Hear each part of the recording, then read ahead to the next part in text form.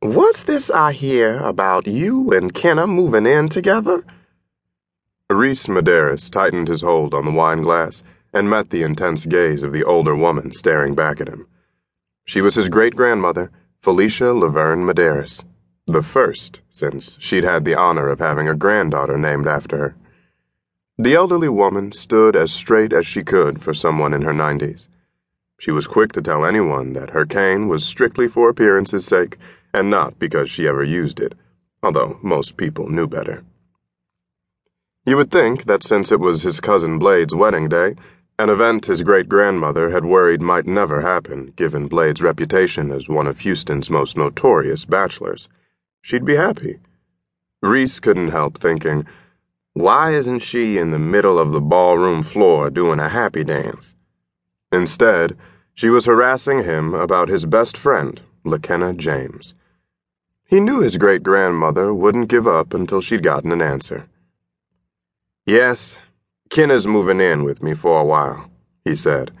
"She found out that her condo won't be finished for another month after she'd already packed up her stuff to leave Austin." A smile touched his great-grandmother's lips. "That was nice of you to offer her a place to stay." He shrugged. "I'd do anything for Kenna. You know that." Felicia Laverne Medeiros nodded. "Yes, I know. The two of you have a special friendship. I just hope it will survive the coming months." He lifted a brow. "The coming months?" "Yes. Since Blade is no longer Houston's most eligible bachelor, you are," she said. "Which means?" "You're a Medeiros. And although you work for a living, most people know you don't have to. Whether you want to admit it or not, you're pretty wealthy. And thanks to your Uncle Jake, you all are."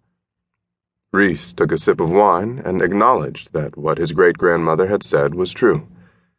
Thanks to his uncle, Jake Medeiros, who was one of the area's most prosperous ranchers and a savvy businessman and investor, Rhys, along with the rest of the Medeiros clan, was extremely wealthy.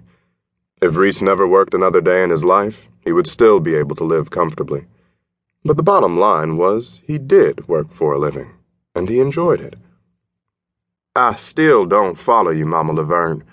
What does my being a bachelor with money have to do with anything?" he asked.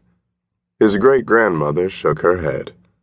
"Blade has been the most eligible single Medeiros man for so long that now you and your cousins have to assume the obvious." "Which is?" "Women will turn their sights toward another Medeiros. You, Lee, Nolan, and Corbin, but especially you." He lifted a brow. "Why, especially me?" "Because you're the oldest Medeiros bachelor, even if it's by just a few months.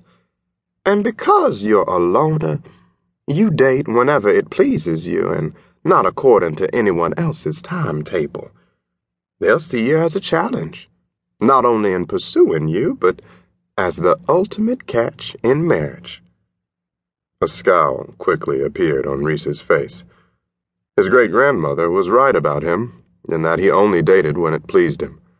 He was more than comfortable being serially monogamous, dating one woman at a time. He didn't want any woman in his pocket, and didn't intend to be in any woman's pocket either. In other words, he liked being in control. Unlike Blade and his older cousin Clayton, who had both enjoyed having plenty of lovers before they'd finally settled down, he was never interested in getting involved with a bunch of women just for the sake of doing so. He had a habit of being upfront with any woman he dated. He much preferred relationships to one-night stands and casual affairs. However, the length of time the relationship lasted depended on how well he and his partner connected. He had dated Allison Richards for close to a year before she began showing signs of jealousy toward Kenna. That was the one thing he did not tolerate from any woman. Kenna would always be in his life. Whoever came between them was wasting their time, he thought.